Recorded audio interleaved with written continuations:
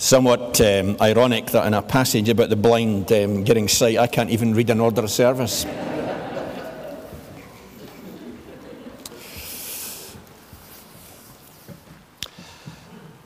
Why me? Why us? Why is it them?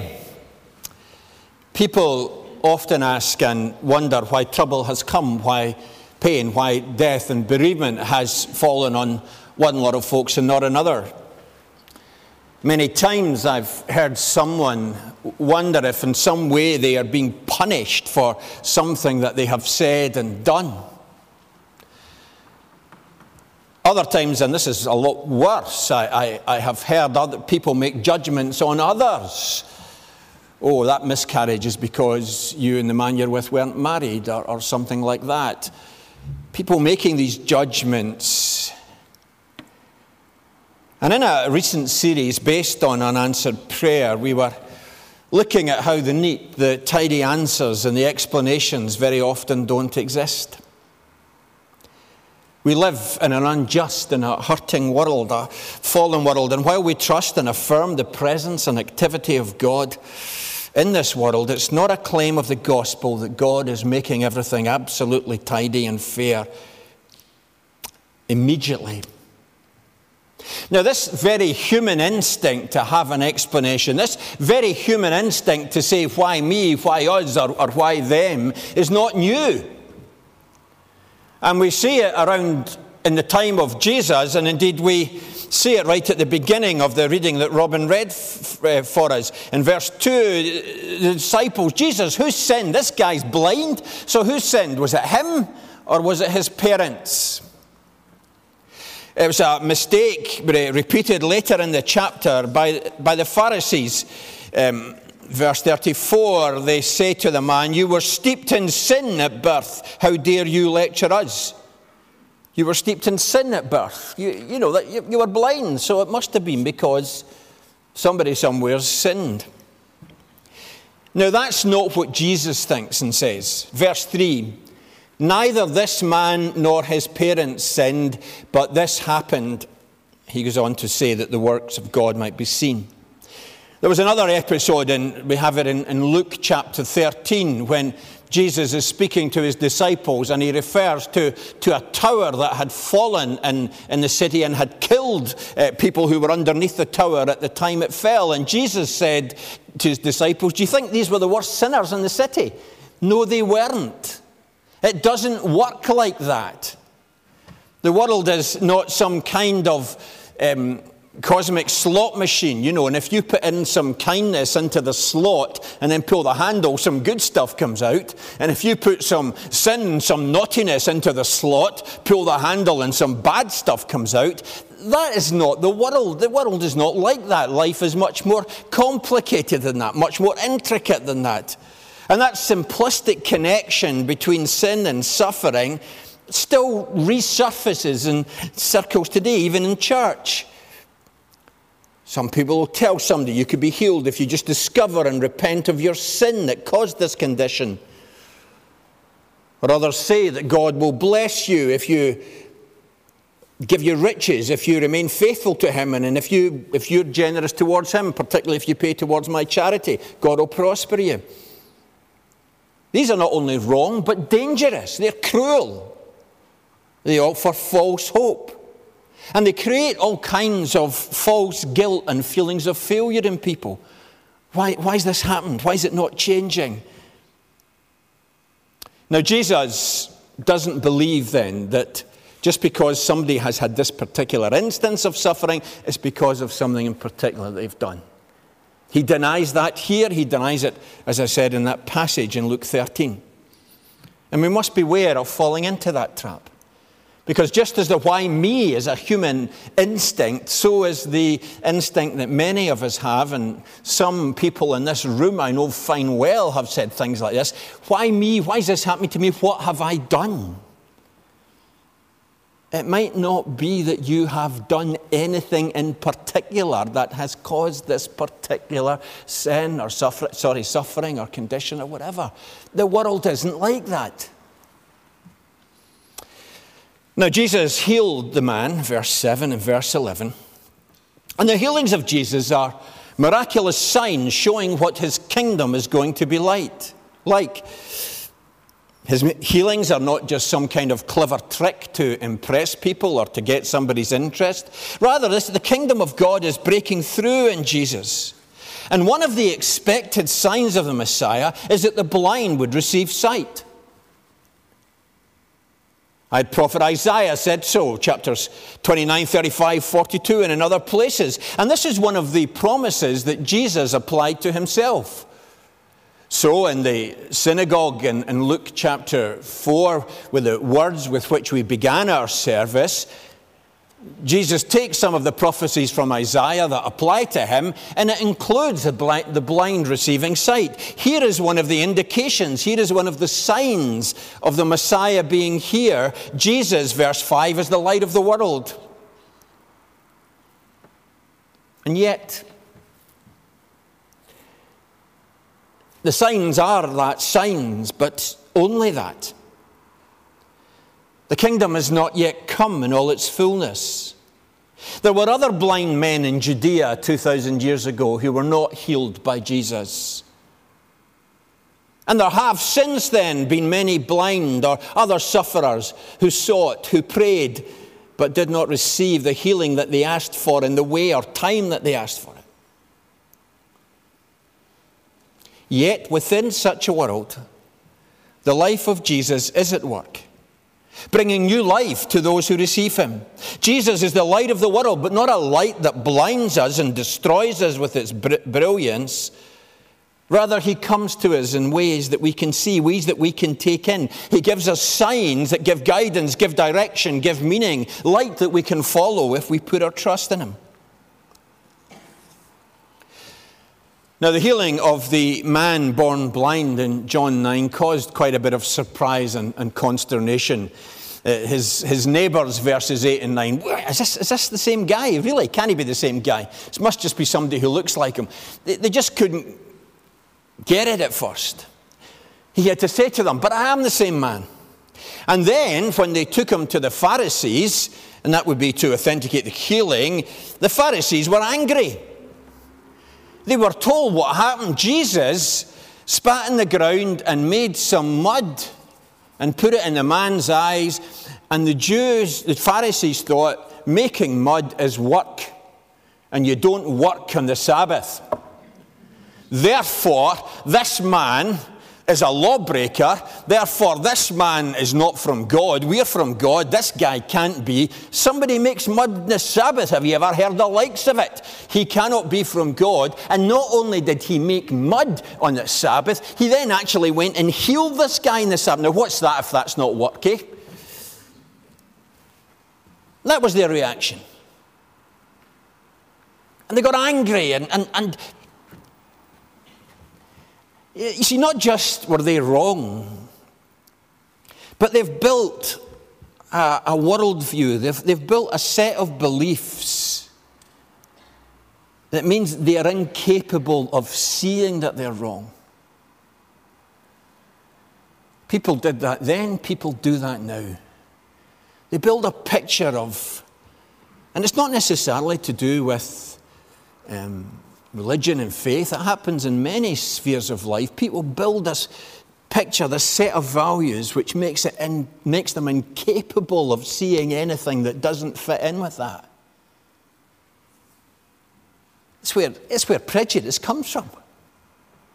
Here's a packet of understanding. Here's a packet of values that I have. You're not in this packet of values because you're black or I've got red hair or something, and therefore I can. It's terrible.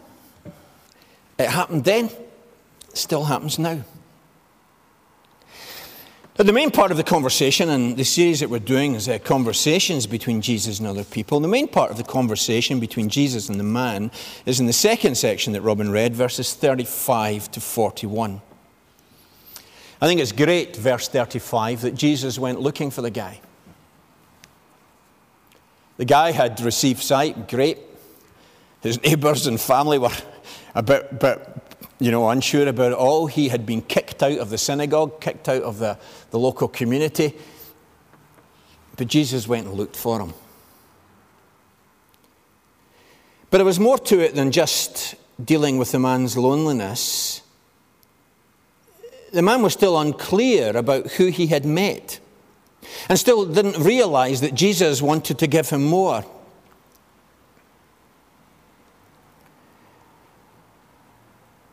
But not just the man being led to get a clearer picture about Jesus. This is what John wants us who read the gospel to get as well. John is leading his readers towards the light of the world, which is Jesus, verse 5. We are meant to look at what Jesus is doing and draw the correct conclusions about him coming from God and being a Saviour. Now, these are big claims, and sometimes they come to folks very persuasively in one event or at one time. But quite often, and I think this is much more the case, it takes folks a bit of time to look at the claims of Jesus, to work out what Jesus is doing and what that means, and so build up a picture and come to faith. Research done at the back end of last century found that on average in the UK it was taking folks about 4 years sometimes just to be to move from being somebody who didn't have faith to an inquirer to looking at it, and before they got to that place of being a disciple. Well, the guy doesn't have 4 years here with Jesus, and John doesn't have 4 years to tell us, so a bit like the television programs where they make things happen quickly, John quickly takes us through what this man's going through. In verse 11, he refers to Jesus as the man they call Jesus. By verse 17, in the discussion with the Pharisees, he says Jesus is a prophet. By verse 33, he is affirming that Jesus came from God. And it's not until verse 38 that he acknowledges that Jesus is the Messiah. He says, "Lord, I believe," and he worshipped him. Now that's why Jesus came and sought the man out. That is why John tells us about this conversation. Without that final acclamation, verse 38, and without that final verdict, God's healing, God's salvation is not complete. It's not enough to come to the conclusion that Jesus really lived, that Jesus was a man. It's not enough to come to the conclusion that Jesus was a good man, a good teacher, or a prophet. It's not enough to come to the conclusion that in some way he was special. John and Jesus want us to get to the point and the place where we say, here is the Son of God. Here is the Savior of the world. And until we see that, and until that light dawns on us, and until we make the same response as the man does in verse 38, then we have not seen the light. The man, we're told, verse 38, worshipped Jesus. Now, that does not mean that the man sang a few gospel choruses to Jesus. Worship is not singing, and singing is not the whole of worship. What does it mean when he said the man worshipped Jesus? It means, basically, that he bowed before Jesus, recognizing who Jesus was, and was making a statement of commitment to Jesus. He was saying that Jesus was going to be first. He was acknowledging that he was simply somebody who'd received the grace of God, and he couldn't do anything other than be thankful for it and other than adore the one who had done so much for him. So what if he had been thrown out of the synagogue? So what if the authorities declared him sinful?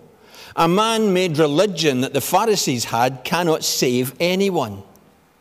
Rather, the man had seen the light. He'd met Jesus. He'd been saved now by the Savior of the world. And from now on, the only proper response was a life of gratitude and a life of service to the Son of God who had done that for him. That's worship. A life of gratitude and a life of service offered to God. Not that we never do anything else, not that we have to just be at church meetings all the time, but everything that we do in life is to be shaped, directed by, part of our response to God's love given to us through Christ. Now, there remained others in the chapter who did not receive the claims of Jesus. He was too challenging, too threatening to what they wanted to hold on to. The Pharisees had a measure of power and control, only a measure because the country was under Roman occupation, but they had a measure of power and control, and they quite liked it. And they would only receive God if God fitted into what they had already built as their thought world, only if he fitted into their views. And as I said, there are still many who try that. Many who want God to fit in. They want to control a switch, to turn on or turn off the light of the world when it suits them. Well, such a God is not a God you can worship. You cannot worship someone and control them. It is one or the other. Open adoration to someone or something, or rather someone or something that you can manipulate to suit you. They're two very different things and two very different responses here from the man born blind and the Pharisees. But that's what Jesus does. We mustn't think that Jesus turned up and everyone thought he was absolutely wonderful. Come on, they crucified him, for goodness sake. Jesus' coming divides people. It sorts people out according to whether or not they receive him. His coming results in both salvation and judgment. Those who welcome him, who come to see who he is, are delivered into the light. But those who refuse it remain in darkness. And so the same light both casts out darkness and casts shadows. And Jesus' call to receive him, to recognize that he's the light of the world, is not then an invitation to immediately step into a world that is completely perfect. We still have the why me, why us questions. Rather, Jesus' invitation, Jesus' challenge, Jesus' command is to see by faith who he is, what he's doing, and receive his offer of eternal life, and live now in the presence of the kingdom of God, while still realizing that that kingdom is not here in its fullness, and in the meantime we still live as part of this fallen, hurting creation. His invitation and command is to receive eternal life now, to experience the green shoots of recovery now, but to know that there is still some way to go. It is an invitation and a command to live in his light, to walk in his ways, to take on Jesus' priorities, and to see life in the light of God's mission. But Jesus gives us plenty to go on. He gives us signs showing his credentials, revealing who he is. He's the light of the world. He makes the blind man see. But faith, acceptance of that, is not inevitable. The neighbours and the man's family are still unsure, and the Pharisees are very sure that Jesus isn't the Messiah. Just as the world isn't a slot machine, neither are you. And it's not the case that we just do something before you and you think, all right, I must believe now. There is a response of faith and trust, a letting go of some stuff that we previously thought, that we previously adhered to, in order to receive Jesus as the light of the world. It might come in stages, just like it did for the man in this chapter. He's a man. He's a prophet. He's from God. I believe, and he worships. But the challenge of Jesus, the invitation of Jesus, is not received until we get to that point where we say, I believe, and we worship. If Jesus is just a good guy, you still haven't got it. If Jesus is some prophet sent by God and that's all he is, you still haven't got it. If Jesus is one amongst a myriad of leaders and good people that have lived through history, you still haven't got it. If Jesus is one of a number of options about how we see God and find out who God is, you still haven't got it.